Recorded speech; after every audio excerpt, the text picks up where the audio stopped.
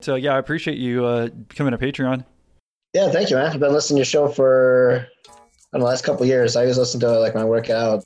I like how you like really dive in instead of just asking like the typical questions like, okay, tell me more. What was the challenges? How'd you overcome it? Cool. Yeah, no, I appreciate it. So why do you want to become a Patreon? I just want to support you, man. Any feedback you have for me to try to get more members, because it'll help you and other people the more members I can get. Right. I think I didn't know what the pricing was. I just kind of glanced at it like this weekend. I was like, and such a amount that people, it's like a Netflix model. It's like, oh, whatever. You know, even if I like check in once a month, it's still, it's adding value. So I think it's kind of like saying, guys, it's only like, it's only 3 cups of coffee. Hey guys, it's only 3 cups of coffee to join. I want to say thanks, Jonathan, for letting me play that clip.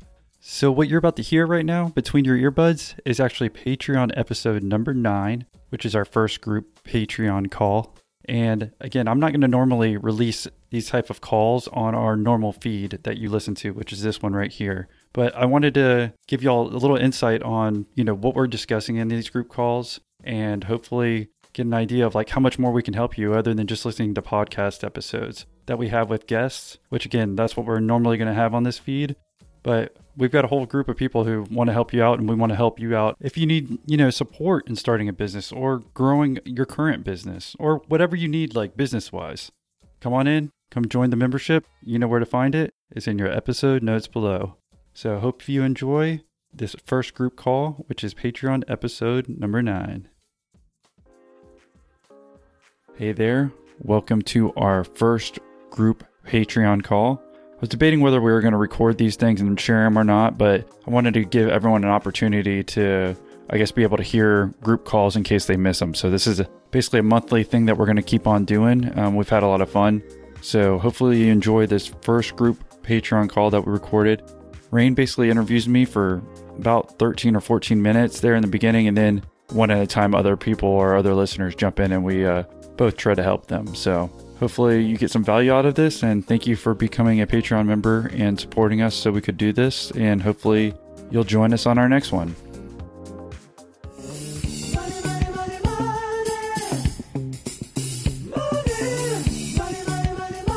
I've been working with a couple other podcasters as far as like ways they monetize, and if honestly I would like to do like probably half my revenue from like a group setting like this where, we have a membership site, and then like maybe half of it through sponsorships instead of at 95%. So. Oh, okay. So you'd prefer to kind of split it up, have half sponsorships and half. Yeah. Well, yeah. So that's definitely, so it's more long-term. I think maybe I talked about that with Eric on that call. Did you like that coaching call? Yeah, it was awesome. And I actually really, really respect how vulnerable and honest you were, not just with him, but like to post that and really like, that was amazing. That was great. Well, I figure I got nothing to hide. That's the reason, like, I try to love it. That's how I try to differentiate myself from that's why I started. I always have to remember it's because I got tired of entrepreneurship podcasts that were selling people on go with this guy, but the guy was getting kickbacks and he's ripping people off for $5,000 courses. I always say that because I can always Google it. There's an Instagram course that costs $5,000. That's for entrepreneurs. And I'm like, how's that going to help anyone grow their business? Like, you're just ripping people off. And then I actually went to look at his Instagram followers. This was a couple of years ago. This was like the point where I'm like, I've got to do my own thing. I've had enough of people trying to rip people off, but it's at that point, I went to go check his Instagram followers and he had like 2,000. I'm like, so not only are you doing that, but you don't even have the follower account to prove out like why anyone would buy your course. So there's so much of that out there. There's so much of people selling something that they haven't accomplished themselves. I see it all day long. Yeah. So, I mean, so then essentially, like, aside from just trying to generate revenue, right? So you try to generate revenue by sponsorships and then also by creating a group. Is there like, what's the real motivation aside from obviously monetizing it so you can stay in business? I know you talk about that a lot, but what's like the real main motivation? What are you trying to accomplish aside from revenue? I mean, that's really a growth in revenue. It's like, I like marketing. Like, I'm good. Like, I think I'm good at that because that's how I've been able to grow the podcast. But really just to get up to a income where I at least was before to an extent. And I knew it was going to take time, but because again, I always compare myself. I always go back and look at my notes from even when I started, like how far was John Lee Dumas, or how far was Andrew Warner at this point? And how far was Pat Flynn at this point? And almost all those guys, they said basically after the second year, they almost quit because it's just like they couldn't get enough revenue going to doing it. So I'm like, okay, I'm still like ahead of them as far as I'm going to, if I want to back off on doing it. But really, it's just that the more money I can make doing it, the more like I can keep growing this thing. And then, I really just don't want to do courses necessarily. I'd rather, again, build more of a community, because I think that's the hardest thing, is finding, like, hopefully anyone who's listening now is like just making a group where people can ask questions. And it's like, okay, do I do that through a Facebook group or whatever? It's just, again, that's part of the reason I want to do the group call, just trying to get some ideas of what would help everyone, and make the Patreon thing not necessarily a thing of like, hey, you're just giving to like, hey, help me stay in business, which I appreciate. But it's like, I want to make it more of a membership thing where it actually helps people instead of just like feeling like you're donating and helping. So that was part of the thing with the Patreon stuff. And again, I thought it'd be cool. I'd probably do more tactical interviews, kind of like you said, or, like we did, that I think will be good. So it's just trying to tease those out in the real interviews. And then the people who pay, obviously they're interested. So it's like, I'll get more tactical if they want or not. So just kind of go with flow. Yeah, I think that's smart. And I think that's noble of you. I mean, it's interesting that even you, as being the leader of this podcast, you look to other people for kind of not necessarily validation, but just to make sure that you're on the right place on your path, right? So you looked at Andrew Warner or John Lee Dumas and you go, okay, where were they?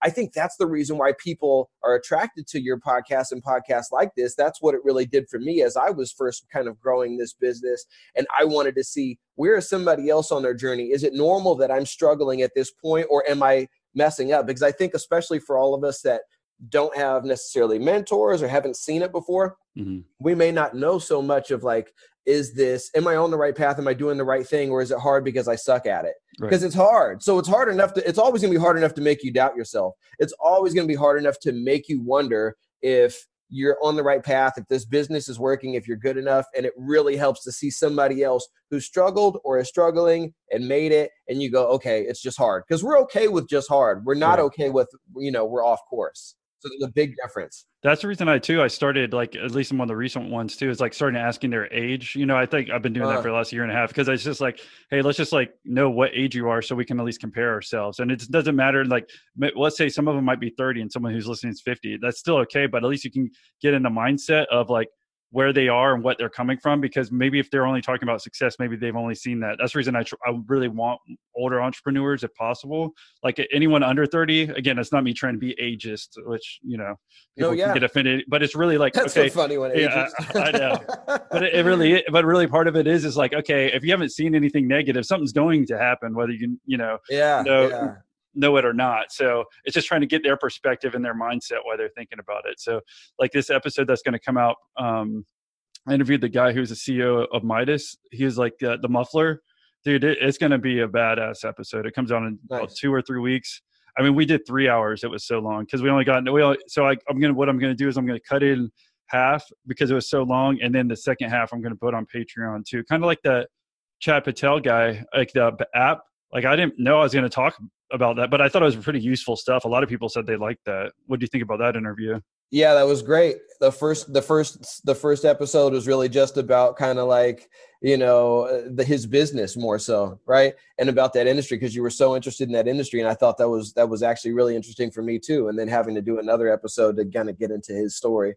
So, and anybody who's here, jump in if you have any questions, right? Like unmute and chat with us. But in the meantime, a question I have for you, because you kind of touched on something, which is, you're telling guys on Reddit, I'm going to start this podcast. You're getting some negative feedback, but that excites you. Not everybody's necessarily excited by that, by kind of like the pushback or whatever.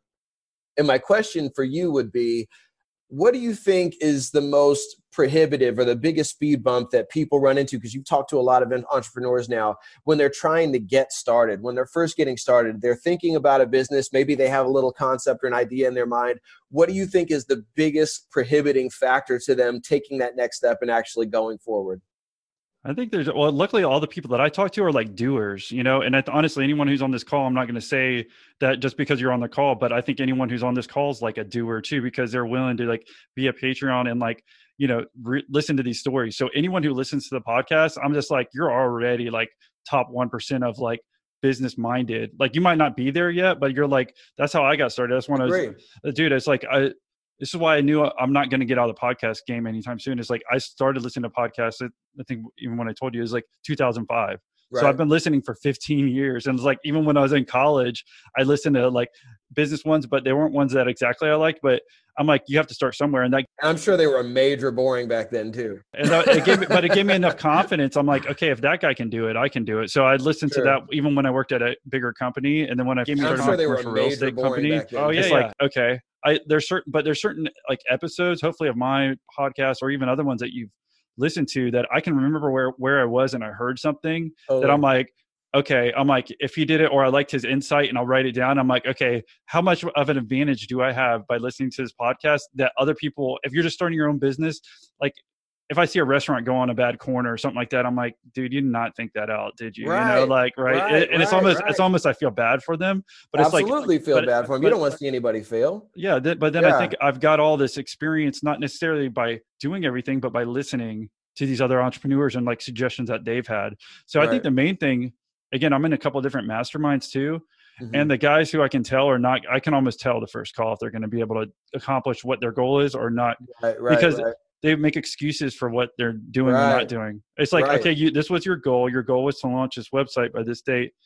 And you're like 2 months behind. And why? And then you're making up excuses. I'm like, okay, it's like, it's your choice, but we're supposed to hold each other accountable. I'm like, I'm not trying to be mean. I'm just telling you, like, I could be quiet like everyone else is on the call and everyone else was quiet. But I'm like, dude, you're not filling in your goals. You're not doing what you said you want to do. And I said, if you're not even going to like try to reach your goals, we can't help you. Like, I can only help you if you're going to bring a website there and like, we can help critique it. Like, we'll help you with that. But if you're not going to help, hold yourself somewhat accountable. I'm not even saying 100% accountable. It's just like, get enough that I got to see some momentum that I want to help you. But if you're not going to listen, then we can't help you. I want to dive deeper on that specific topic right there. Right. Because I do think that's one of the reasons why people don't move forward. And why do you think that is? Because us as doers, sometimes we don't relate to people who aren't doers. Right. And try to put yourself in. It's hard. I know. I put myself in the mindset though, like you were about to say.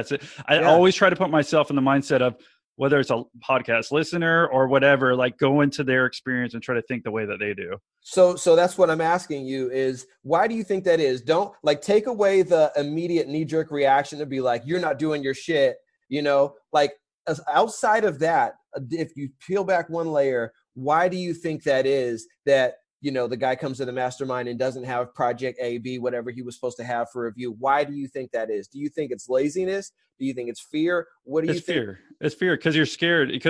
Like you're scared that it's not going to work. So you're not going to do it. You know what I'm saying? Somebody doesn't show up to a mastermind, make a commitment to do something and then not do it because they're lazy. Right. Yeah, it's fear, right? Right, exactly. Because if he was lazy, he would have never signed up for the mastermind. But here's what ticked me off is he missed the mastermind meeting before because we were doing it every 2 weeks. He's like, oh, we had a mastermind meeting last time. I'm like, you knew that. Like it was, it's on your calendar. That's how you know you have this one. So you're making up an excuse for that. But because he wanted to do something where he was going to redo his website, make it look nicer and stuff. It's like, no, we just need something launched. You need to email because he wanted to do an online basically conference, and he has like 2,000 or 3,000 email leads. And I'm like, how many of you emailed? 0. I'm like, okay. I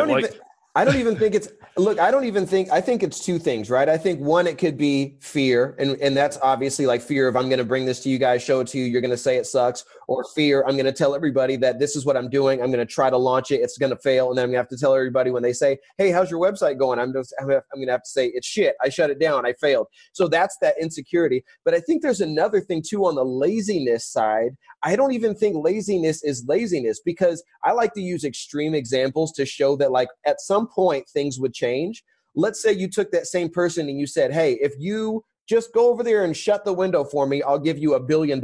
They jump up so fast, right? And why is that? What's the mentality there? Because A, the incentive is big enough. B, they believe they can accomplish it enough. So now they're going to put everything they have into it. I think laziness comes from not believing that what they're doing is going to work. So it's not worth the energy.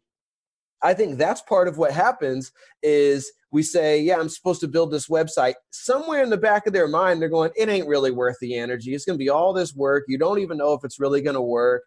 Why bother? Why spend your money on it? Why spend your time on it? They still don't really believe in the idea that they have. And I think that's why they're lazy. I don't think they'd be lazy in every single situation. I think they're lazy in situations that they aren't convinced are really worth the energy.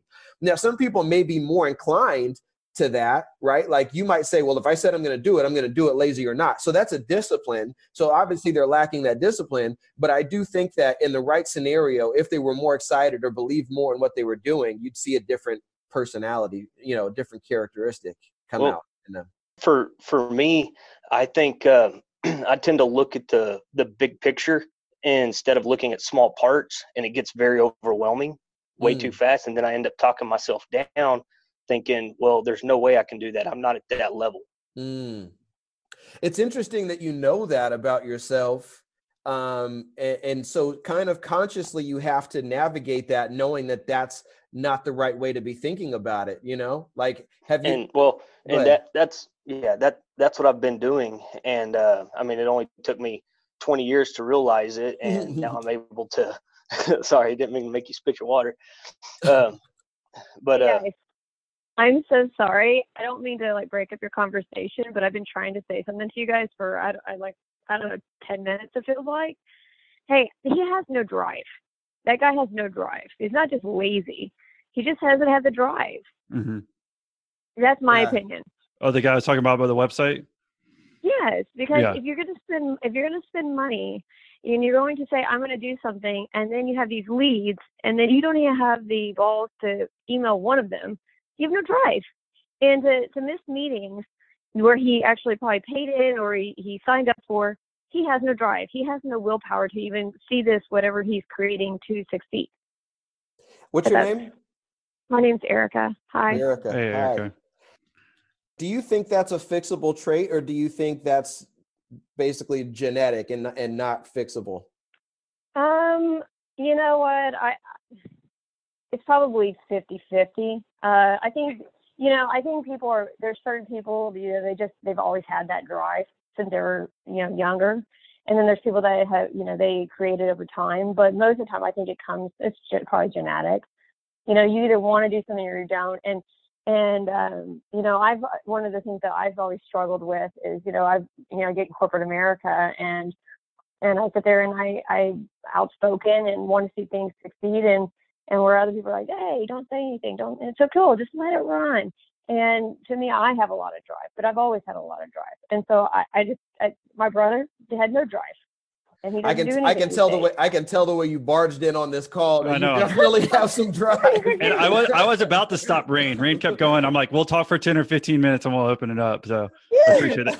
I joined the call. I was driving home and I joined the call and I was like, man, he is like out there. Well, how am I going to get in on this? Yeah. So I'm sorry. I was trying to be polite. No, that's all good. Yeah, it's perfect because you started breaking up, and then we'll jump back to Lane. But Erica just became a Patreon this morning, so we appreciate it. Yeah. Awesome. Thank you. You're welcome. I wanted to support you because I've been listening to your podcast. Oh, geez, I don't know, the last 3 months now. Uh-huh. I was in the morning, night, on the way to work, when I work out, like all the time. It's very helpful. Very, very helpful. So well, thank you for saying that. And that's part of the reason actually I wanted to do this call too, because even though I do the podcast and I talk to an entrepreneur, it gets frustrating because I never get to hear feedback from people. So even just hearing that, it's like I'm recording this now. It's like I can tell my virtual assistants and like, hey, I'm not making up these downloads. There people actually are listening. So it really is. It is nice to be able to hear something like it, that it's actually helping. And that's what I'm hoping that it's like, we can maybe even take these calls and then go over certain topics once a month or maybe even more than that. But hopefully try to build more of a community where y'all get to know each other and can help each other out too. That would be great. Cool. Well, I appreciate it, Erica. We'll let you talk. But Lane, I know you're in the middle of talking there.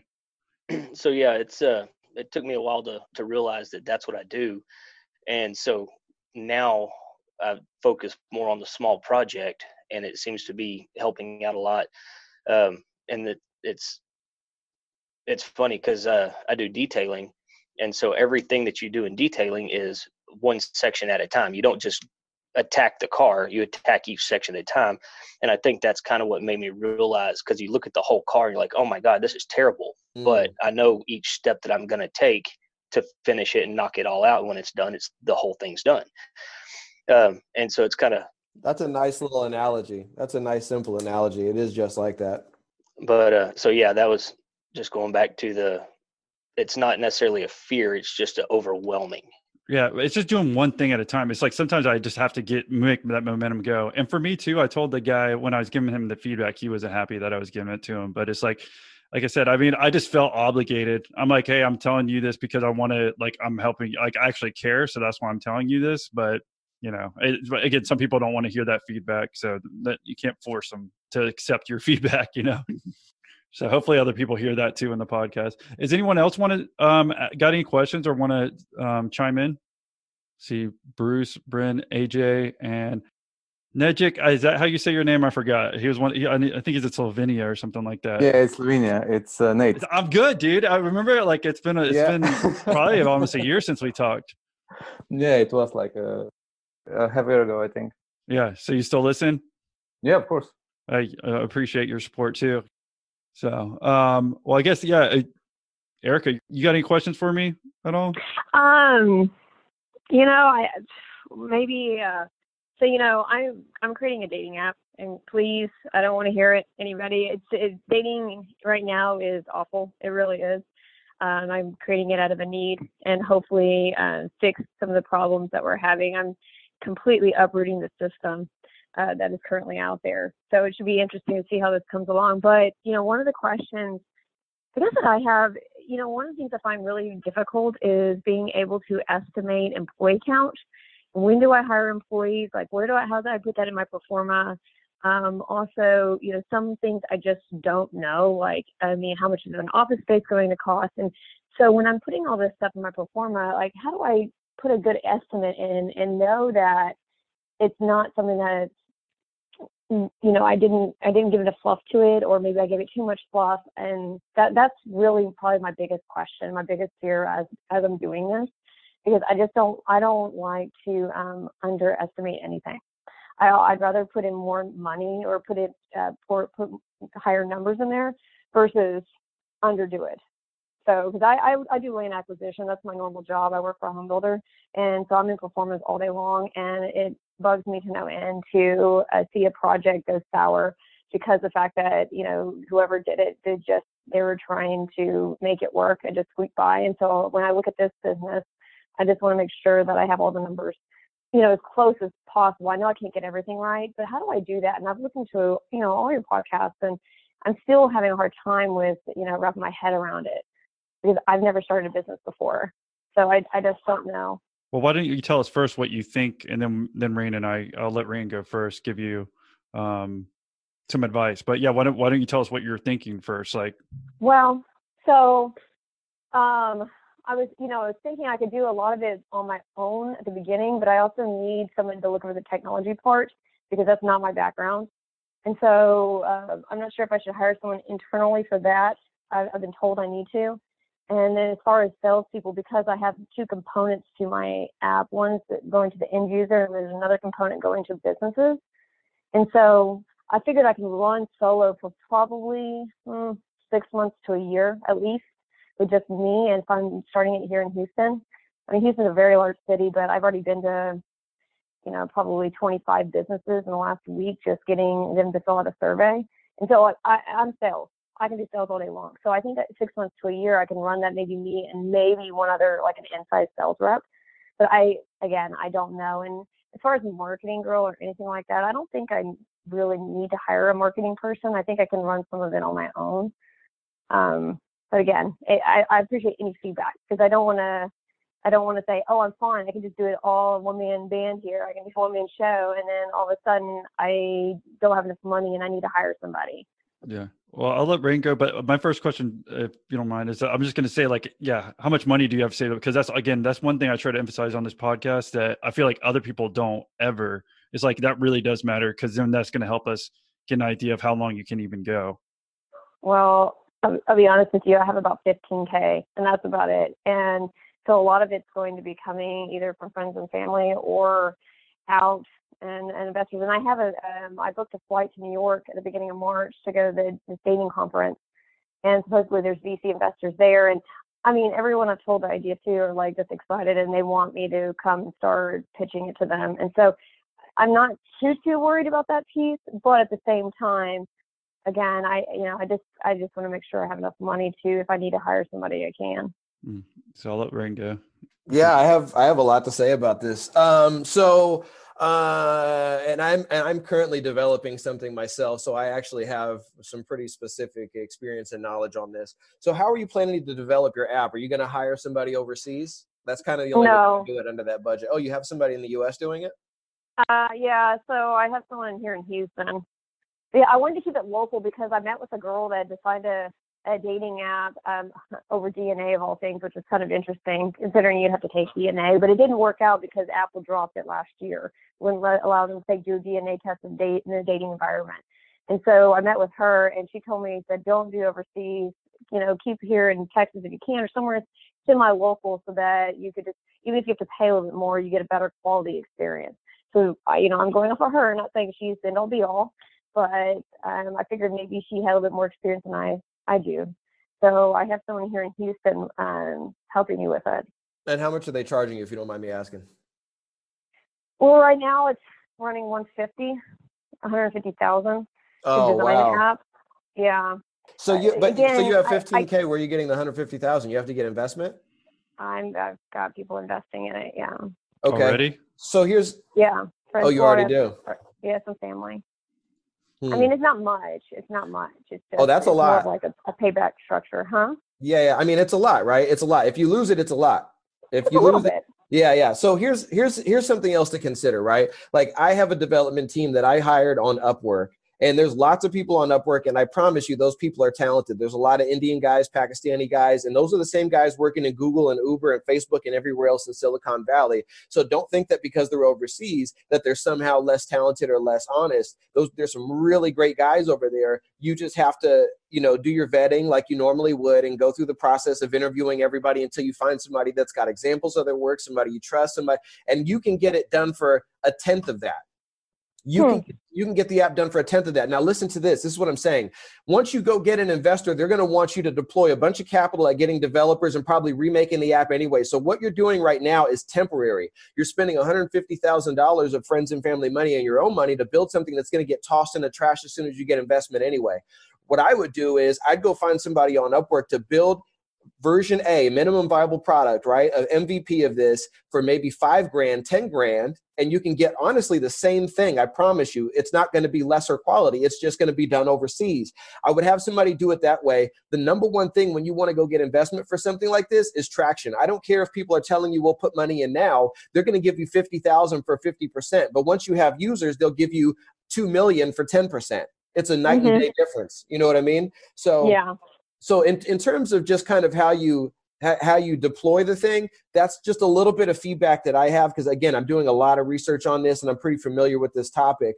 In terms of employees and when and how to hire, obviously the first step, it's similar to like the projects that you guys manage in construction or whatnot. The first thing to do is figure out what the scope of work is, and that comes through doing your business plan or at least doing an executive summary. And once you do that and some sort of like a basic organizational chart, then you know who's mandatory right from the beginning. The most important thing is to just be sparing. Get as much done as you can with as little money as possible and as few people.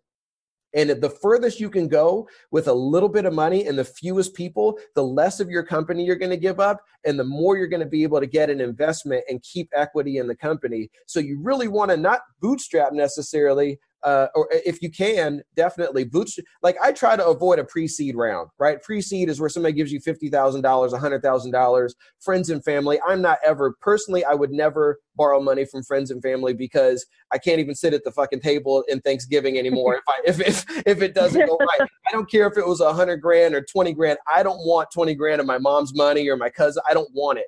I'd rather fail on my own.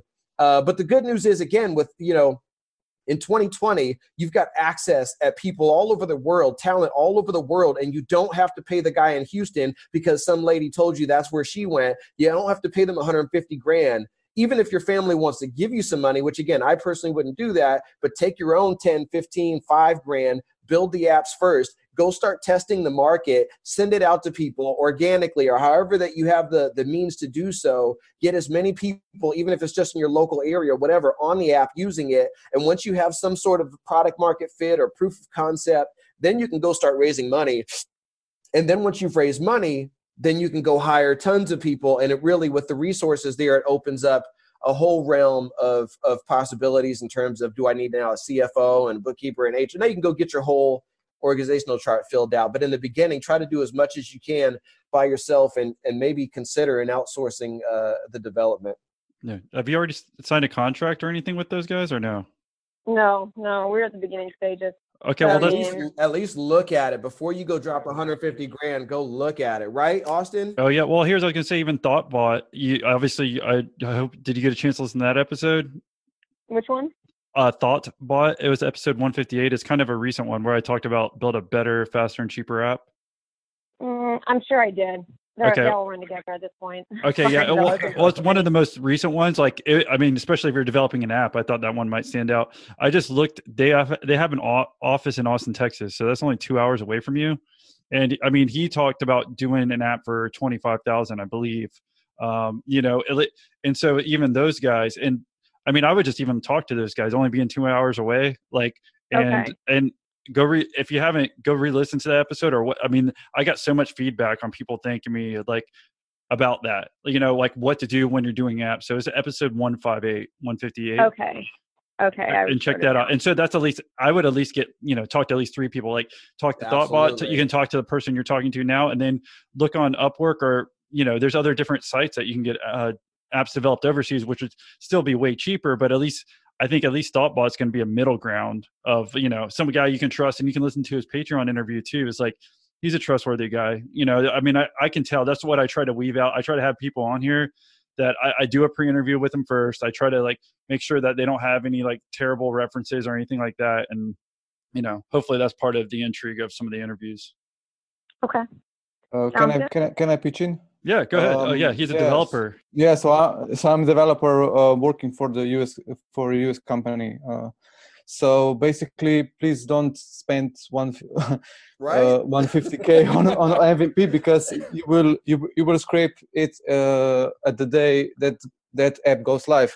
Yeah. So your top expense should be 15-20K. You can also look at the Europe hotspots like Ukraine, also Slovenia. You can get a developer for 4K a month, and try to build an MVP that is as that it's not that isn't complicated, so simple as possible. Well, so I can't go into too much detail about what I'm trying to do, because it is pretty different than what everybody's doing. I'm taking basically 3 different business concepts that are out there right now and combining them to one. And so I'm wondering if that has something to do with it, because it's not your typical go online, create a profile, match with somebody in chat. It's completely different from that. And so I'm wondering if that has anything to do with it, because I do need a website. I need a website for businesses, and I need the app for the end user. And then I'm using an analytics tool as well.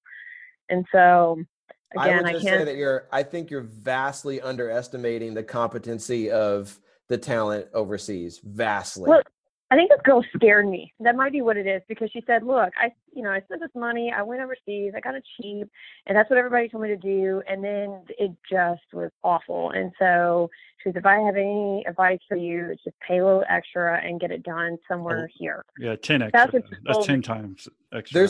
There's this misconception that everything that's done in the U.S. is going to be flawless, and you can't find anybody shitty in the U.S. You could have a shitty experience in the U.S. too, and she could find a great person like I have, or she could find a shitty person overseas. It has nothing to do with that. But that seems to be the thing a lot of times, is somebody hires, they outsource something, they have a bad experience, and then they go tell everybody, don't go overseas. That's just not the case. Yeah. Some of the most amazing things that have been done in technology and product development have happened overseas. And so you got to just find the right person. Yeah. Nick, did you have any other input on that? Yeah, I mean, maybe try some recruitment firms that are hiring overseas or in Europe. So maybe they can help. So where would I go for that? Because I'll tell you, I'm pretty active on LinkedIn. I can tell you how many messages I've sent out, and nobody, it's like I'm getting ghosted. Does my breath smell bad? Do I stink? I know you can't see this through your messages, but what the hell is going on? Because I've never been ghosted so hard through LinkedIn as I am now. And I'm like, geez, I just want some help here. I mean, please, I'm like begging for some help. And nobody will give me any direction. So Upwork. Is there a website to go to? I mean, other than ThinkBot, I mean, is there somewhere to go to that these people like they hang out at? You got to go on Upwork. Yeah, or maybe try to contact local agencies, like local development agencies. Am I getting bent over here? Is that what you're trying to tell me? You're saying you're being really stupid. Okay, so what's you don't have a video call on, so we can't tell if you're getting bent over. I mean, without knowing all the features of the app, it's very hard to really tell you if you're going over. I mean, if 150 is too much, you know. If there is like an AI or machine learning behind your app, that's a different thing. But I mean, yeah. Yeah, it's just a little different. So I don't know. I mean, I see a lot of these dating apps. I've been on over 50 of them, not for like personal use, but just to fake a profile and check them out. And yeah, they're all the same, and they're very simplistic in nature. Where mine's got a little bit more of a complex.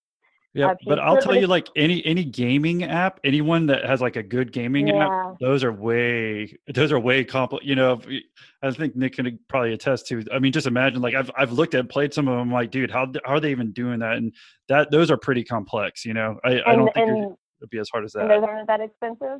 I mean, I couldn't tell you. Nick has better experience. Question, but I mean, the main thing is you just need to make a Google sheet and probably just go through as many as you can. And I'll say, actually, there's an episode coming out probably 4 weeks from now. A guy from Hubstaff, and he actually hired a developer, and he was talking about how many people he had messaged on LinkedIn, and there's no responses. So he said he finally found someone local that he messaged before, but he was a partner and he was a friend of a friend, and he wanted a partner, and this guy ended up being a partner versus like you're still just looking for an app developer. He's like, it was impossible for me to find just a local developer without doing some equity, and he wanted a partner anyway, so it ended up working out. But you're not the only one getting ghosted on it. And that's what, and honestly, I went down that road first because I thought, it's just me. It was my friend with me. She's the one who like pushed me to do this. I just came up with an idea. Yeah. And then everybody was like, oh yeah, that's awesome. And then, but that person has died off and she's on to bigger and better things. And I thought, it'd be great. Maybe I give them a little equity and they can be a partner with me and help me really create this. But I can't even sniff those guys out. Yeah. So maybe it's just timing. It's just timing. So, okay. I appreciate it. Thank you. Yeah, just keep testing it. Yeah. So anyone else got any other questions or have questions about me? Actually, I had my wife join. So she's got if y'all have questions for me that you want her to answer, she's happy to jump in here and say something. She just came in. So thanks, Holly. I'll pay her later. Next time you can pay me in advance. Hey, Austin, can I say something? Who's this? This is AJ. Hey, AJ. Hey. So I'm also a developer, and just to add to what you told about ThoughtBots, is one of the great things that they do is in the first week, they just call actual customers that will be using your app, and they will test it whether the idea is working, and that is probably the best way to do it. Mm. So we got 2 developers here. I mean, it looks like your Patreon membership already paid off, right? Yeah, it looks great. You got 2 developers. I put you in more contact with developers than you ever have gotten. Yeah, so you're saying I don't need to go into next month. Is that correct? You cannot cancel after 1 month, though. That's No, I think 150K is quite a bit. It's just that your idea, you can very easily test it whether it is really going to work or not, and that is going to be on the actual customers. And the ThoughtBots guys, they do Craigslist, and they actually get people to test your idea in like 1 week, and then you get to know what features are good, what works, what does not work. Yeah. Okay. Without putting a lot of money in there. But it sounded like those ThoughtBot guys, though.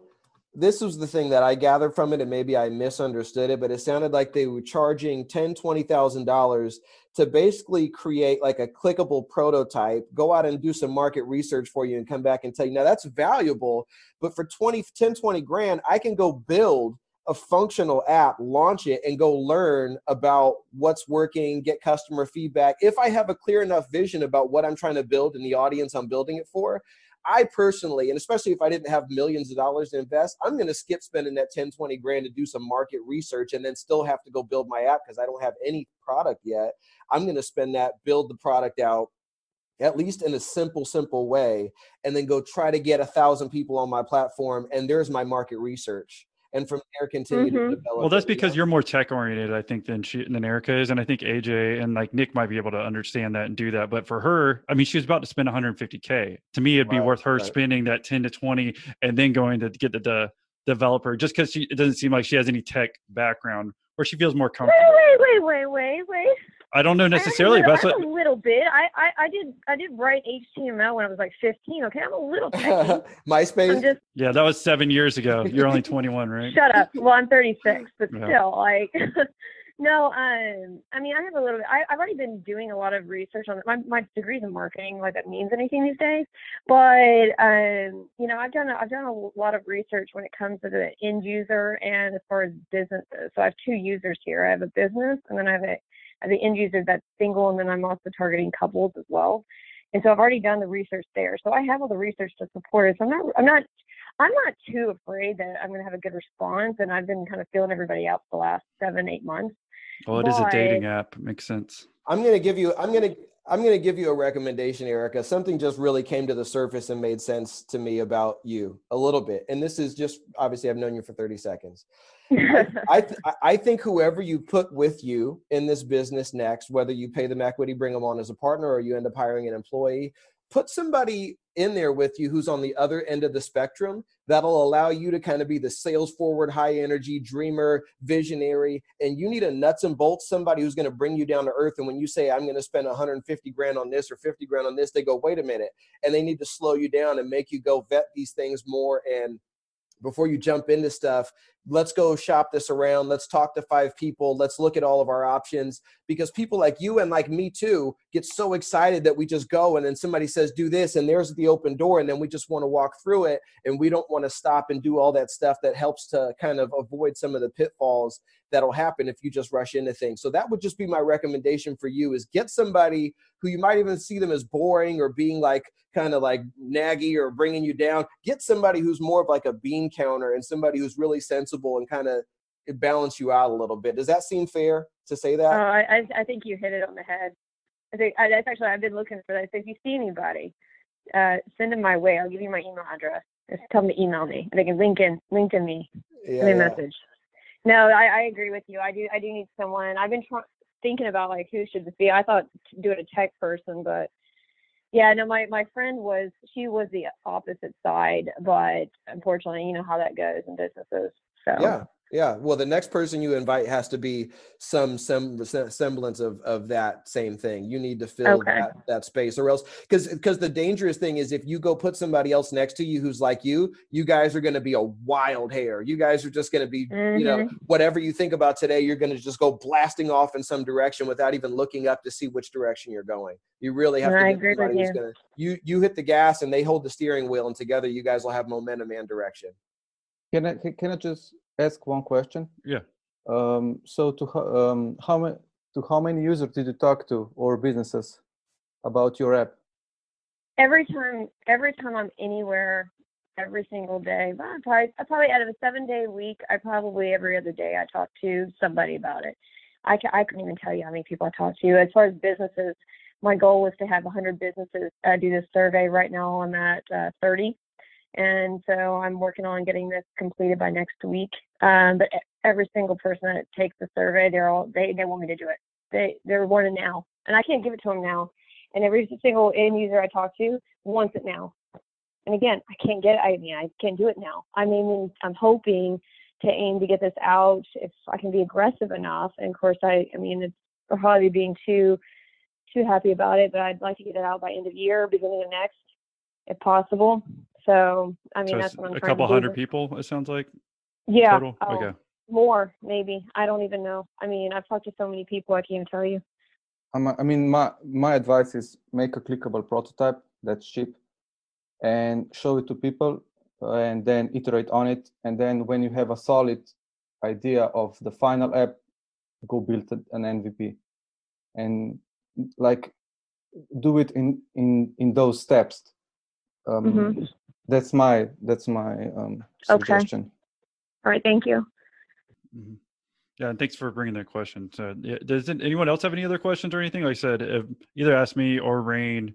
It's just kind of open-ended. And again, if y'all like doing this, we can at least do it once a month, I figured, where someone maybe has a big question, we can talk to them for a while. But if anyone else has any questions or input about the podcast, happy to answer them. Bryn, Bruce, Jay, are you in Chicago? I'm in Detroit. Detroit, sorry. Yeah, okay, I just added you on LinkedIn. I wasn't sure with your name. So where are you from? I'm originally from India. So now I'm here for 20 years. Why did you want to go to, I guess, Detroit? I'm a engineer, like mechanical engineer. So came here with all the cars and things. So are you working for yourself or do you have a job? No. So maybe that's my segue into the question is for you is, I'm in the job and I have an idea, again, an app creation. I have a mentor. I was about to quit, but he said, don't quit right now. You don't have anything going right now. So when was it that you knew that you have to quit your job and you have to start the business full time? Yeah, I guess I'll start with the same thing that I said earlier. It's just like, how much money do you have saved up? That's always the main thing. Because I have about a year or so with my family. I can take care for 1 year. Okay. Well, that sounds like a decent amount of headway. Because like my background was real estate, and they always said to always have like 2 years worth of salary because of downturns, the possibility of that. So that's what I always strove for. But it's like a year seems decent enough to me. What do you think about Rain? Well, it depends, right? Because you look at like the runway that you have, maybe you say I have 50 grand, whatever in the bank, but if you're going to spend 30 grand building your business, then you have 20 grand. So you have to factor in if there's any money you're going to spend once you quit your job and then try to launch a new business. You know what I mean? Yeah, got it. The good thing about this app thing is like, you don't need humongous infrastructure and offices and people, right? It's just, if you're the developer, then that's the main cost to get started. So for sure. It's on the cloud and all this. So. Right. So then what is it exactly that you're waiting for to get going? I'm a little, I'm a little weak in all that customer discovery and all those phases. I get nervous picking up the phone and talking to people and maybe calling people and things like that. So that's where I'm struggling. Can you give me a general idea about what the business is? So the app is connecting schools to parents. So I have to go talk to schools and just ask them what their problems are and if this app solves those problems. That's where I am. And you definitely want to do this app, or is there something else that you might want to do? Because you just want to be your own. You just want to start your own business. It sounds like, right? Yes. So it doesn't have to necessarily be an app, right? But your ideas always force you in a certain direction, right? So, so I have already developed the app. It is there, maybe 40 to 50% done, kind of, from the family side. So, know what you need? Tell me. Yeah. This is what you need. And this is coming from somebody who, I'm 38 now, and I've been in sales since I was, probably 11, honestly. You need a salesperson. Correct. You need a salesperson. You're not going to be able to pull this off on your own. If part of this is talking with the schools, getting them engaged, getting them to buy in on the app, having the in-depth discussion about, you need somebody who's going to partner with you that's going to be more the face of the company. They can go out and get the buy-in, build the partnerships, come back and share data with you. You can be there with them, but you need somebody who's going to lead the charge on that, or you're going to struggle a bit trying to get people to connect with you on what you're doing. He needs an Erica. I mean, it's really, honestly, that's what I was thinking. It's like, y'all are the exact opposite of the spectrum, right? Like, so that's exactly the type of person that you're looking for, is someone like that. But again, it might be harder for you to find that person, where Erica's having problems finding developers, right? Because she's not in that background. Yeah. Hey, and like, we got a connection here. And Erica's like, and I just think it's going to be really hard for you, Ajay. Is it Ajay or Ajay? Ajay. Yeah, so I think it's really going to be hard for you to find someone like her because I don't think y'all run in the same circles personality-wise or where, you know, if you're going out or whatever. So, I mean, it's really going to be the same type of person that I think you would want, right? I mean, that's what, what you think, Rain? I mean, that's what Rain was just saying. So I agree 100%. Now we're kind of joking about you two literally getting together, but exactly that's kind of what each of you need is the other side of the spectrum is like, you know, you're a developer. You really don't want to go out doing sales. You said you're not comfortable with it. If you don't want to do it, if it doesn't come naturally to you, you can force it, but you're never going to be great at it. And honestly, you shouldn't even try to be. You should get somebody who loves that. They don't want to be a developer. That's what they're great at. And they can go do that and be super happy and excel at it. And then you can do your thing. So that's really, you know, it's often hard to have a one person start a business because you usually need two ends of the spectrum, you know, and then you, Erica, you kind of need the other side. I mean, whether it's a developer or even if it's not somebody who's necessarily the developer, but somebody who's just more of a bean counter and more level headed, that's what you probably need to round out your startup team is somebody who can just kind of focus more on sticking to the plan, sticking to the budget, and being thoughtful in that way. But, you know, you, Erica, could get like somebody who does that stuff. And the third leg of your race could be hiring an overseas developer or somebody in Europe or India or anywhere else. So that developer doesn't necessarily have to be a permanent part of your team. If you do end up getting like a technical founder, if you find somebody who's great and wants to do what you're doing and share in some equity and just go for it, that's great. But you can hire and outsource that. And then once you have an app that's working, again, you go get some investment and then you can just hire a CTO or somebody to lead that side of the business for you. Awesome. Yeah, Jai too. Yeah, why don't you just send me an email afterwards if there's something you can look at the app, like we can give you feedback and, you know, as well as try to see what we could figure out as far as an opportunity for you to find someone who has like a personality to help you sell it, especially if you have it all done. You said not all done. Well, I mean, the idea itself, the concept is all. Well, we know that for you, Erica, and we already got you. We're talking about Jai now. Oh, okay, you're not talking to me. Sorry, I'm a little confused here. It's all good. I keep hearing my name pop up. So yeah. Okay, never. We won't say your name anymore. Yeah, it's all good. Yeah. Hey, Austin, can you hear me? Okay. Yo, who's that? Bryn? This is Bryn. Yeah. Okay. I just wanted to pop in here. You mentioned my name a couple times, and someone got jumped in before I was able to speak. I've been listening to your podcast for probably a little bit over a year or so, and I just wanted to say how much I've enjoyed it. I'm 48 years old, been in business ever since I was probably 7 years old, started out mowing lawns and whatnot, and the people that you interview, it's so encouraging to hear, you know, how hard they've had it because you know, so many small business owners, everyone thinks it's so easy, but it's so hard. And all of your guests say the same thing. It's nothing easy about it. Yeah. Well, no, I appreciate it. You're up in Canada too, right? Yeah. Actually, I was lucky to get on the call. I'm do a little bit of snow plowing, and we got a little bit of snow here today, so I'm just pulled over listening doing a little bit of plowing and listening. I'm pulled over right now, but yeah, up here in Canada in Nova Scotia, we're on the East Coast. Cool. Oh yeah, with Metro Gutter, that's right. Still doing that. Yeah. Cool. Yeah. So obviously this time of year we're not as busy, so do a little bit of snow plowing in the winter.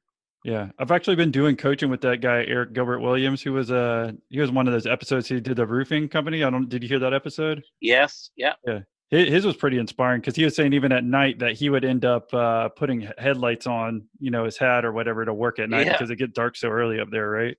Yeah, it certainly can. He's I think he was out west in Alberta, so yeah, they certainly have less daylight out there for sure. Cool.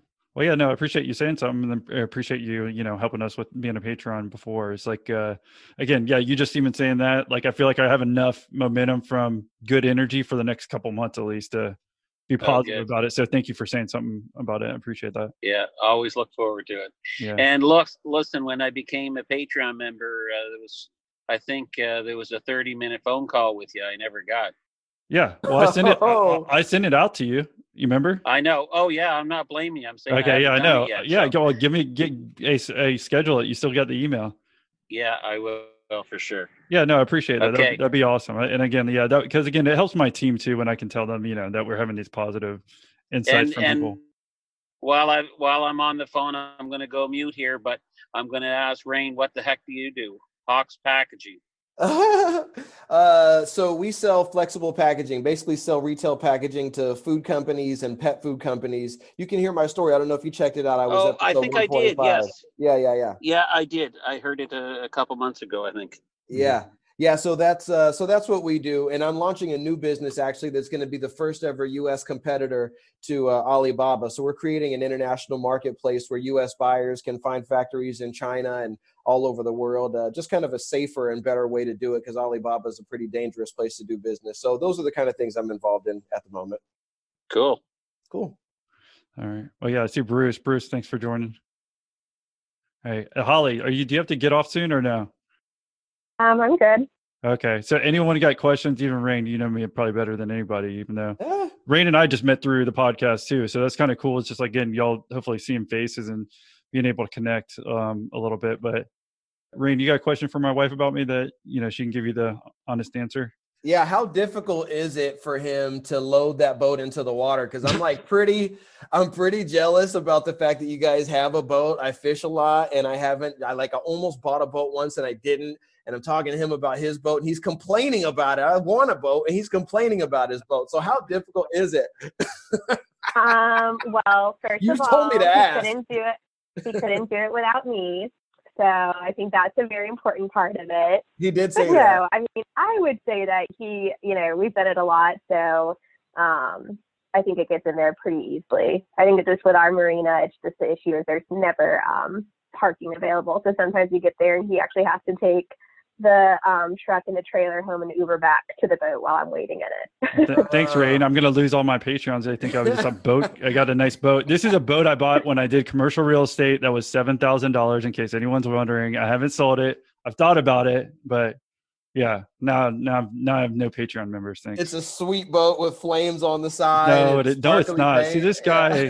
Okay, Rain, how do I kick somebody out? Okay. Brutal. Did he tell you about all of his handiwork he did on our seat cushions on the boat? No, please tell us. He painted them himself. Yeah, I know. Yeah, so yeah, I painted them myself, and they actually look good and stuff. I'm actually kind of artsy. And I need pictures. Yeah. I need pictures. Can you put a picture in the chat? I need a picture of that. If you want. I can go outside, but go ahead. Can I ask a question? Can I ask a question? This is Bruce, and I'm sorry to interrupt that, but I was just curious.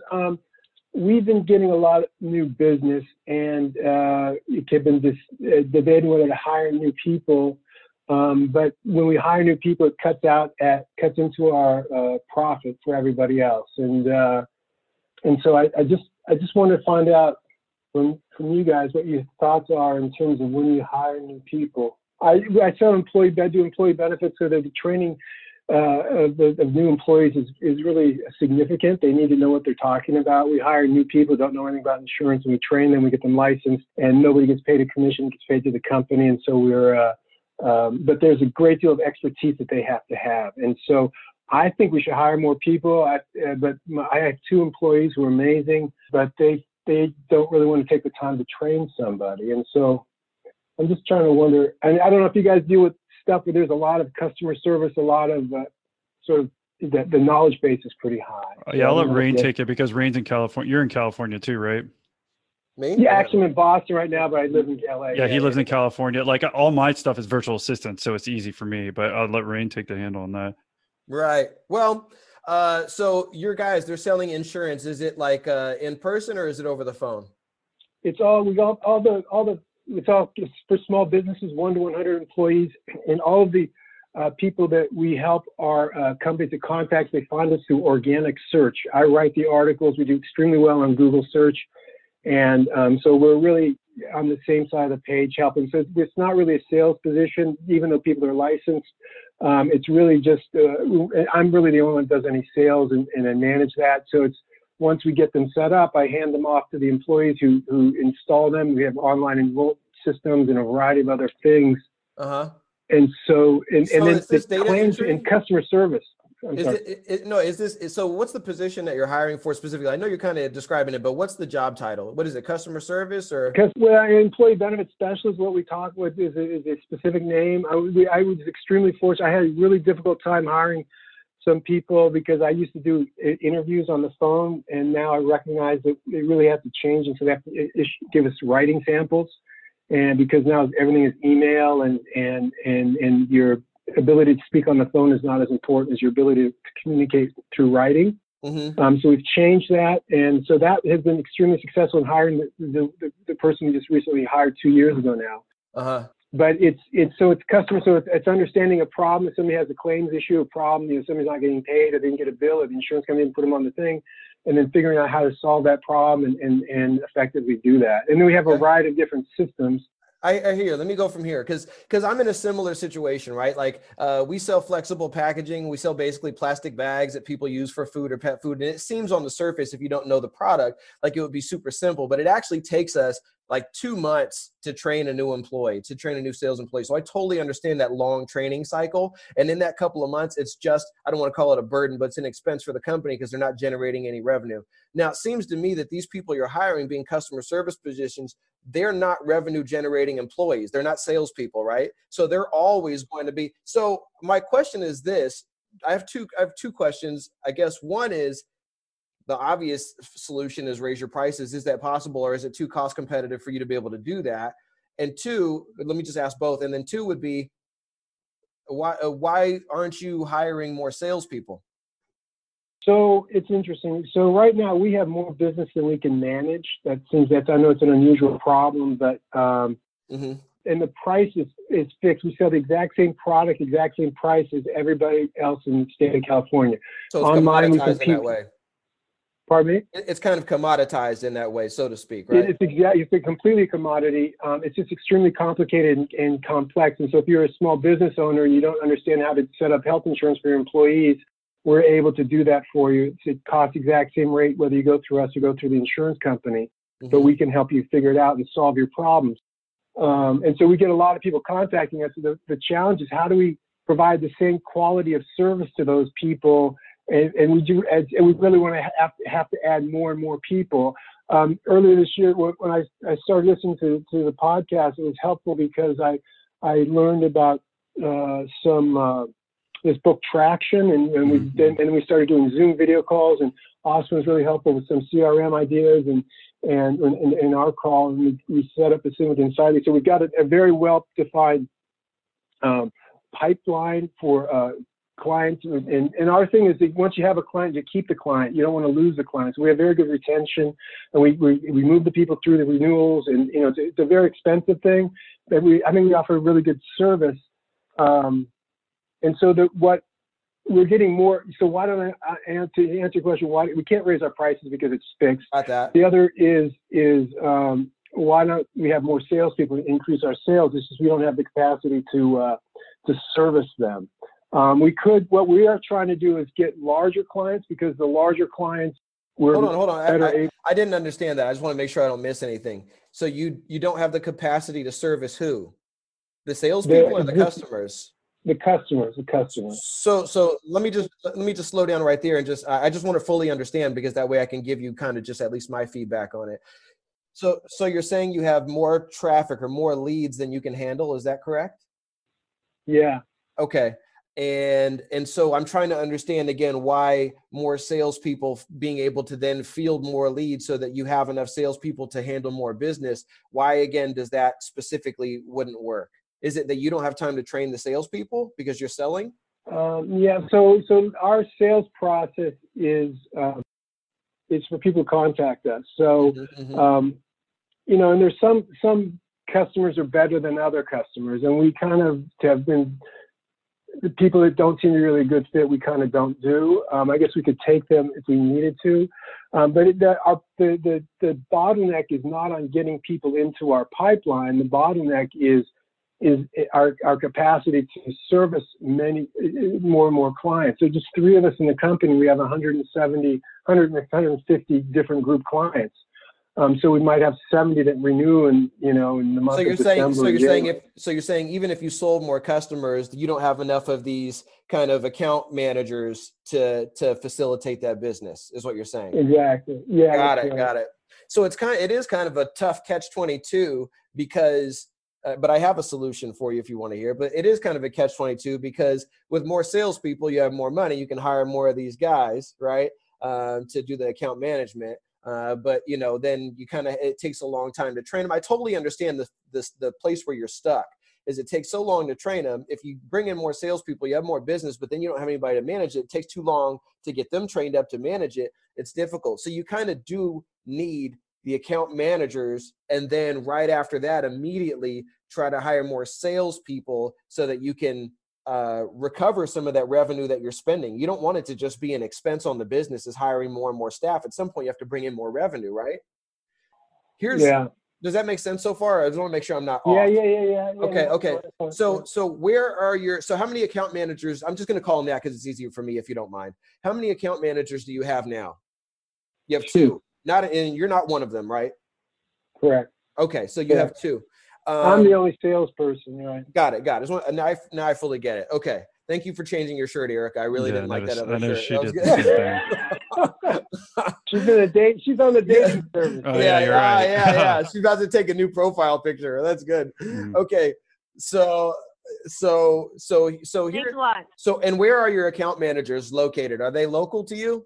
Yeah, we have an office in LA. I live about 2 miles north of LA, and then one of them comes in. We do most of our business is over the phone and on the internet and proposals and that. So, how much do you pay them? Very extreme. So here's the thing too. I view them as our team, and we are. And this is being recorded, so other people can come and listen to this, right? So yeah, I'll take this out. Yeah, we'll delete it out. So. Yeah, I mean, and then. Tell me again. I didn't hear it. How much? How much you paying them? I pay $100,000, and the other I pay $60,000. Okay. And one of she speaks Spanish. And our goal, we set a goal. We have these. We have weekly planning sessions Monday mornings. It's something I learned from the podcast. From some of the people talked about that through a Zoom thing. Our goal is in 10 years that we'll all earn 3 times our income. And so we're all on the same page, and that'd be wonderful for me because they're wonderful people. I want them to succeed and to survive, and to prosper. And so okay, let's go. I got it. So here's my question to you now, right? Because you already know, and you said it even with some almost like hesitation, like you didn't even want to say that. Let me ask you this: you train these people up from scratch, right? Yeah. Wow. Can I have that job? I'm in San Diego. It's a great job. They have pension plan, health insurance. It's an amazing job. And they have the freedom. And I'm so fortunate to have great employees. This woman's been with me for 20 years. I mean, she's worth every penny of it. She's very well organized. I'm not, I do more of the writing stuff. No. But look, here's where you as the leader of the business have to make those really fucked up, tough decisions. What you're telling me right now is because you're paying them so much money, the business can't afford to grow. That's a problem. No. The problem is we can afford to pay them. That's not the problem at all. We have money. There's plenty of money. The concern is they don't want to take the time to train somebody. Well, you're paying them. And it's going to be helping. Yeah, but I don't want to. You're paying them they won't train somebody? No, some people don't like to train. Well, it's not the pushback. My philosophy, is that we all want to get together. We're working together. I don't want to do something that they aren't on board with. And you have a big heart. Yeah, you're too nice. You have a big heart, dude. You're suffering from the big heart. You're suffering from the big heart. It works really well. I mean, I have a nice life, and I don't go into I only go to the office a couple times a month. It's amazing life, and I'm very, very fortunate. let me say this then. And please don't feel ganged up on, dude. I just think you're a great guy with a good heart. You don't have to defend yourself. But listen, this is what I'm saying. It's only one of two things. This is the reason why it's very easy for me to make decisions, because I analyze information and then things become binary really quick. It becomes black and white for me very, very fast. And all this information I'm downloading from you right now tells me one of two things. Either you're paying these people too much money to not be willing to train somebody else. Also, you said you go to the office just a couple times a week, if that's true. And if a couple times a month. Couple times a month. Good for you. Okay. He has a wonderful life. You remember he said that. Well, that's good. But let me ask you this. If you feel it's fair that they shouldn't have to train new people, which I don't agree with that personally, but it's your business. And if you're only working a couple times a month, I know you're the sales guy, you probably work from home, but do you then not have the time to come in and train a new person at least part-time and help out with that so that you can get a new person off and running at least for the first month so that they can get the gist of it? And from there, they're not such a burden on your other two employees to help continue the training from that point. Is that not a possibility? That's an interesting idea. Wait a minute. You going to work is an interesting idea? What the hell are you talking about, dude? Listen. He's going to go in one extra day a month. What the hell? I can't believe that this just dawned on you that you can start going to work. No. Go into the office. I work at home. I know. So my expertise is in taking this complicated stuff and writing it, putting it up on the web. We've got a very successful website. It's incredibly competitive in our space. The pay-per-click are like $20 and $30 a click because United Healthcare and Anthem Blue Cross, all these huge corporations are competing against us. And so that's where I really want to spend more time is writing more good content, and it's much more productive. And so we get into the buying things. We're helping people buy rather than sell to them. It's been great. We're helping people. But your point is that perhaps because I'd have to stay in a hotel down in LA and go in the office. Listen, here's the thing that I want to share with you from my experience is that every small. We'll never know. Okay, you froze up. You froze up when you heard going. Wait. You froze there a little bit. Right? Say it again. I probably looked weird. Every business hits a major bottleneck around that very, very early stage of employees. You got 2 employees, 1 employee, 3 employees. There comes a point where the owner is the biggest bottleneck because you're handling a few different things, and that's where everything converges. And a lot of people are, including I was that way too, and I finally fixed it, and now I'll never do it again.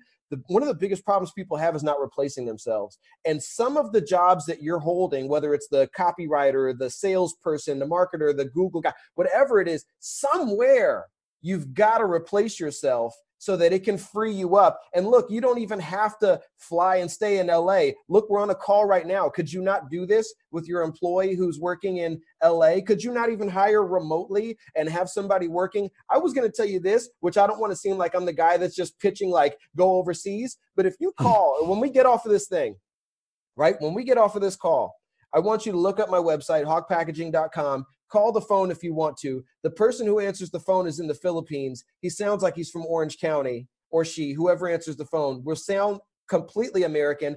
I took them through the entire 2-month training process that it took to learn everything about this stuff. And my customers could not be happier. It's also a very extensive and very complicated. They have to learn about materials and barrier properties and science and all this shit that they have to know to offer the right packaging solution to these food companies, pet food companies.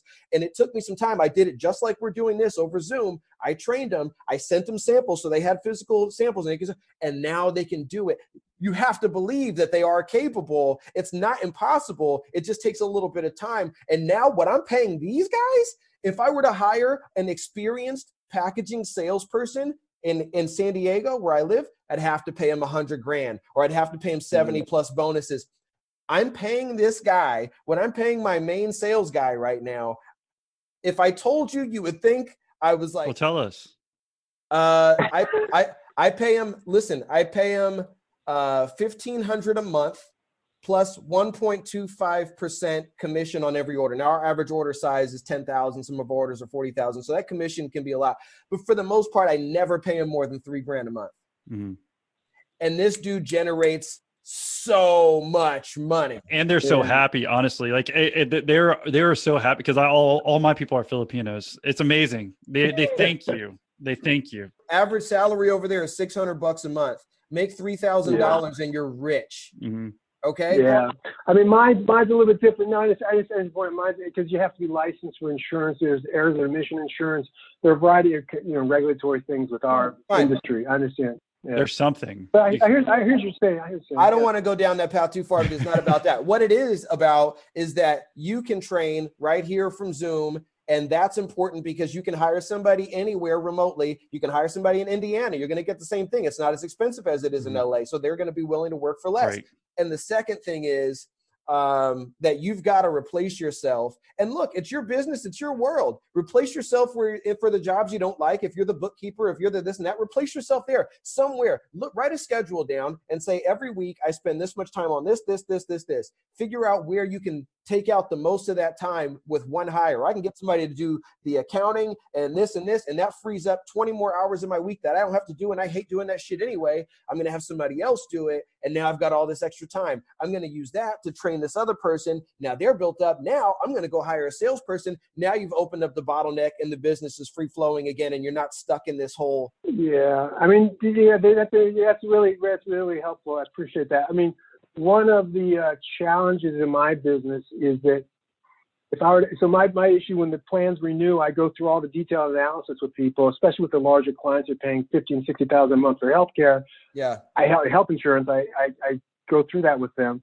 So if I were to delegate that to somebody who may be more experienced, the concern then is that they start their own deal and take my clients. That happens frequently in this business. And so I've set it up to where everything gets paid. I do all the sales. And so I'm just hiring sort of lower level people. But I hear what you're saying, that resonated with me. I've been really trying to do that for a while. Mm-hmm. I haven't been able to delegate the writing, but I just connected with an editor because I need to have my stuff edited a bit. They think it would be better if it were. But I heard what you're saying, and I try to delegate as much as I can, but there aren't as many people to delegate it to. But your point is very, very helpful. I appreciate that. That's really valuable. Yeah. I would say, but the other thing, I would make one more point.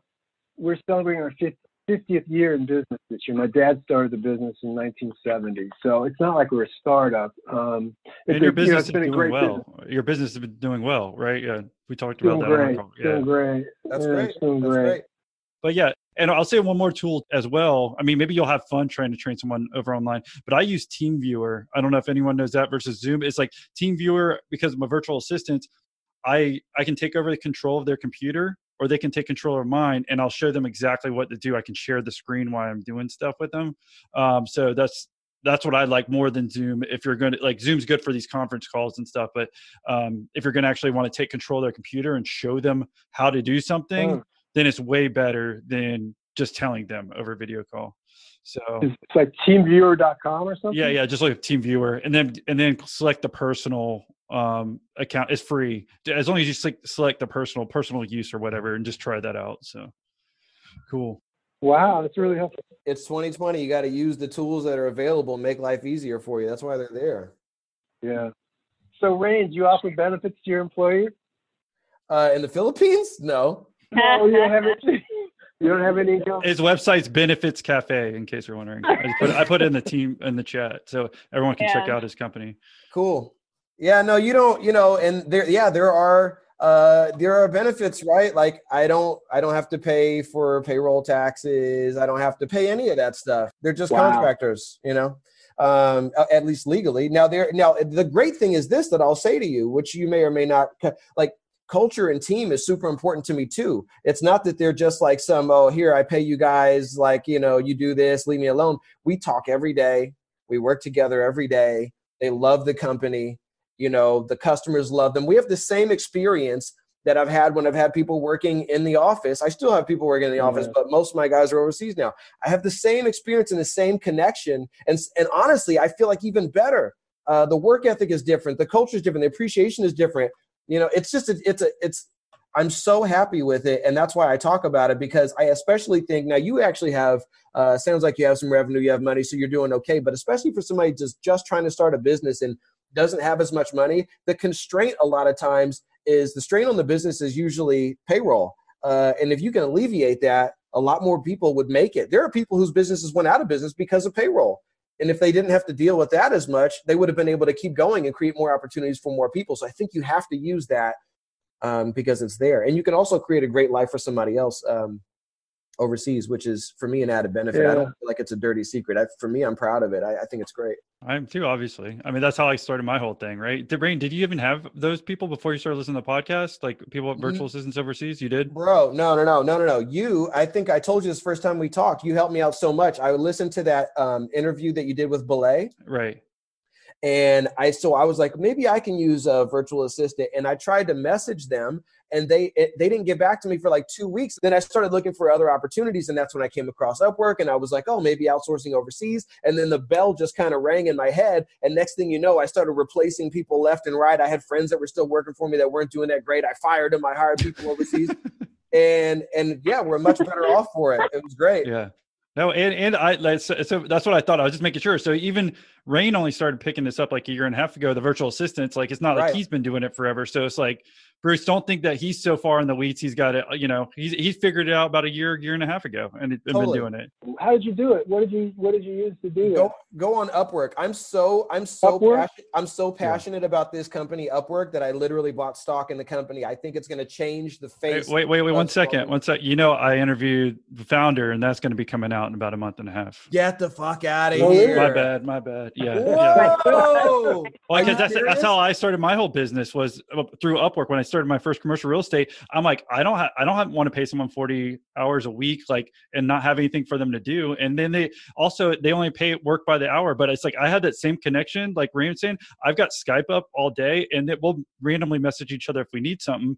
But if I want to teach them something, like I go in phases where I want to teach these people new things, and I'll jump on TeamViewer, because there's sometimes I don't want to necessarily train someone like you were telling Bruce to do earlier, Rain. It's like, but at some point I'm like, oh, I got to go teach them this rudimentary like task. But hey, as soon as I get done with it, then I don't have to really do it anymore. You never have to think about it again. Yeah. So these guys are smart. Like they are, and they're thankful. They're thankful, and they work hard. So how do you interview them? So what I can tell you, like my template is for what on Upwork, you put up a job post, and then everyone posts back to you. But I always put free. It's free. And so all these I put these requirements, like 4 requirements. The first requirement always is like type "hola" in the message you send to me, because that way I'm not getting all these auto responses, because I want to make sure that I at least read all the way to the bottom, and you got to put that at the very bottom, you know. Or you could say like just put a random word as the very first word, because at least they went through it. But then I always have all these requirements, and then I filter them out. I haven't done any hiring in a while, probably about a year, but it's like I probably got 4 or 5 virtual assistants, and they all work, I don't know, maybe 10 hours a week for me. But they like having other jobs too, because for me, I don't always have to worry about it. And then they all love my job, and they can't wait till I give them work. Like I could have 1 or 2 people work 40 hours a week, but to me, it's just been better having them all have different jobs too, because then I'm not on the, trying to find work for them that I don't need them to do. So. So just mess around on Upwork. Yeah. Because what comes to my thinking is that I can have people that can assist the other people in the office. Exactly. So the data entry. So start with data entry. Right. Yeah, and then work from there. So say what data entry are your people at work doing, and then you outsource that for $4 or $5 an hour. Those people in the Philippines are so happy, and then you can actually just connect them on Skype, like your workers who work in the office. You just get the Skype message of that person, and then they can send stuff back and forth, just do little tests. Like YouTube's how I figure all this stuff out, but it's been time. You just got to filter all this stuff out. Right. And it's trial and error. You might hire a bad one at first, but usually I always look at, how many jobs. You can look at their resume, how many jobs they've done, and at what their ratings are. If they're not above a 4.5, I'm not even, there's reviews there. You can read their and ratings. Then I only do Philippines. I've tried all these different countries just to Philippines. Honestly, is what I suggest. For this type of work, for sure. Yeah. Yeah. And they're really. English, and they're all very like religious. They won't lie at all. Like it's kind of crazy. Like, you might get 1 or 2, like I've had, but they are so religious, and they're strict. Like I think 95% of them are Catholic. They're like, thankful and all this other stuff. So that'd be my suggestion. But look, tactically here, Bruce, building on what you just said, because you had a really great idea, there's kind of a couple ways you can come at this. One is like figure out with your employees now what menial tasks they're doing and hand that off, because you don't want to be paying somebody $100,000 to do something that anybody could do. And maybe when you're hiring, you're looking for somebody that just does the menial tasks, or maybe you are hiring for an account manager, and part of their training is starting by taking off some of those little tasks. And by doing that, they're starting to learn from your other employees while you're also contributing to the training. And by doing that, it's kind of a transitional period where you're killing two birds with one stone. They're taking stuff off of their plate, and then they're kind of the junior account manager, kind of growing up gradually in that way. And once you get the whole wheels turning on that, you can back up. You teach them what you need to teach them, get them plugged into the system. And I also bet you this, your employees now, they might say, I'm not willing to do this, wah. Once they meet this person, if they like them, and then if it doesn't seem that difficult, they'll jump in. If they're good people, they'll jump in and they'll start doing it. And you'll be back to playing the trumpet and doing yoga in no time, bro. Yeah. And so the main thing, Bruce, too, if you're like looking for new clients, I think the very first one I can remember is I had data entry, and I wanted someone to research emails. And that's not one thing I want to be doing. It's like prospecting if you're researching emails, stuff like that. But always start with something simple. Just do data entry at first and then work from there. Right. No, that's really helpful information. It's interesting. We started this Insightly as a new customer relationship management, and we needed to hire somebody to help us with that. And we found somebody we weren't that thrilled with. And ultimately, we asked her to do some data transition from ACT to Insightly, and she actually hired. We saw she kept us on. She didn't disconnect the video thing we were doing, and we saw that she just went onto I think Upwork and got somebody from India to do the data. You could see that she was doing that. Yeah. And I took a screenshot. So I got the person's name. Yeah. I hired a guy one time in Pakistan who was looking at porn on it. I was like, come on. I can't pay you for this. Come on, bro. Wow. So, but it happens. It's one hire out of like many that I had for certain projects or whatever. But again, if you have one bad one at first, it's worth keep testing and finding someone, that can actually work it. So. Your guy in LA is probably looking at porn too, Yeah. So. Yo, Rain, aren't you in LA? Is that what you're talking about? No. I've got two female. Yeah, they're incredibly good. I'm just really fortunate. They're really great employees. So, but I think that might be a resource. I think the takeaway is for me is that this could be a resource for them. Right. Exactly. We can delegate to a lot for of this sure. stuff. Boom. Yeah. Cool. Yeah, that's great. That's really helpful. Yeah. I think this first call went well. I think, did y'all like it? Like maybe we'll do this once a month and at least just, we can ask questions like this, and not necessarily we have to have something specific, but we'll either have Rain back on as the main co-host, if you will. I think it's good for us to kind of take turns. So I'm not just saying everything, or if it's someone else. I mean, we're making Erica go to bed now, so it's time to. Oh, shut up. My kid kept me up. Yeah. Well, yeah, no, thanks for everyone for joining. I know I only said it a couple of days ago, but I appreciate y'all being patrons. I mean, listening to the podcast, hopefully it's helping y'all, and had fun doing this. So hopefully we answered y'all's questions. Just bring questions next time too. Just write them down, and that way we can hopefully run through more questions and help you get answered. And hopefully we'll help find Erica a developer too. Yeah. Sounds like she made a connection on this call. Thank you so much. Keep up the great work. I really appreciate this. It was really helpful. Thanks, you. Thanks, Lane, Nick. Thanks, whoever else is on. I'm trying to roll through here, but thanks, guys. Fun time. Thanks, guys. Austin. Thanks, Rain. All right, see y'all. Bye-bye. Thank Bye. you. So that was the original product that I sold on my YouTube channel, or that I used on myself. Do you not want to tell us about this at all? I'm sorry, Austin. I don't think this interview is. Like, I don't understand that. It's like something, either you're distracted or something's going on. Because I mean, all I'm asking is about, like, most people are excited about talking about the product that they finally made, and it sounds like you're not excited about it at all. I just feel like I'm not. So if you want access to this awkward interview and other exclusive interviews that we haven't published on our main feed, well, join our Patreon, where you can get exclusive interviews that we already have ready for you. Just go to millionaire-interviews.com/Patreon, or check your episode notes below on how you can help us keep bringing you this awesome show.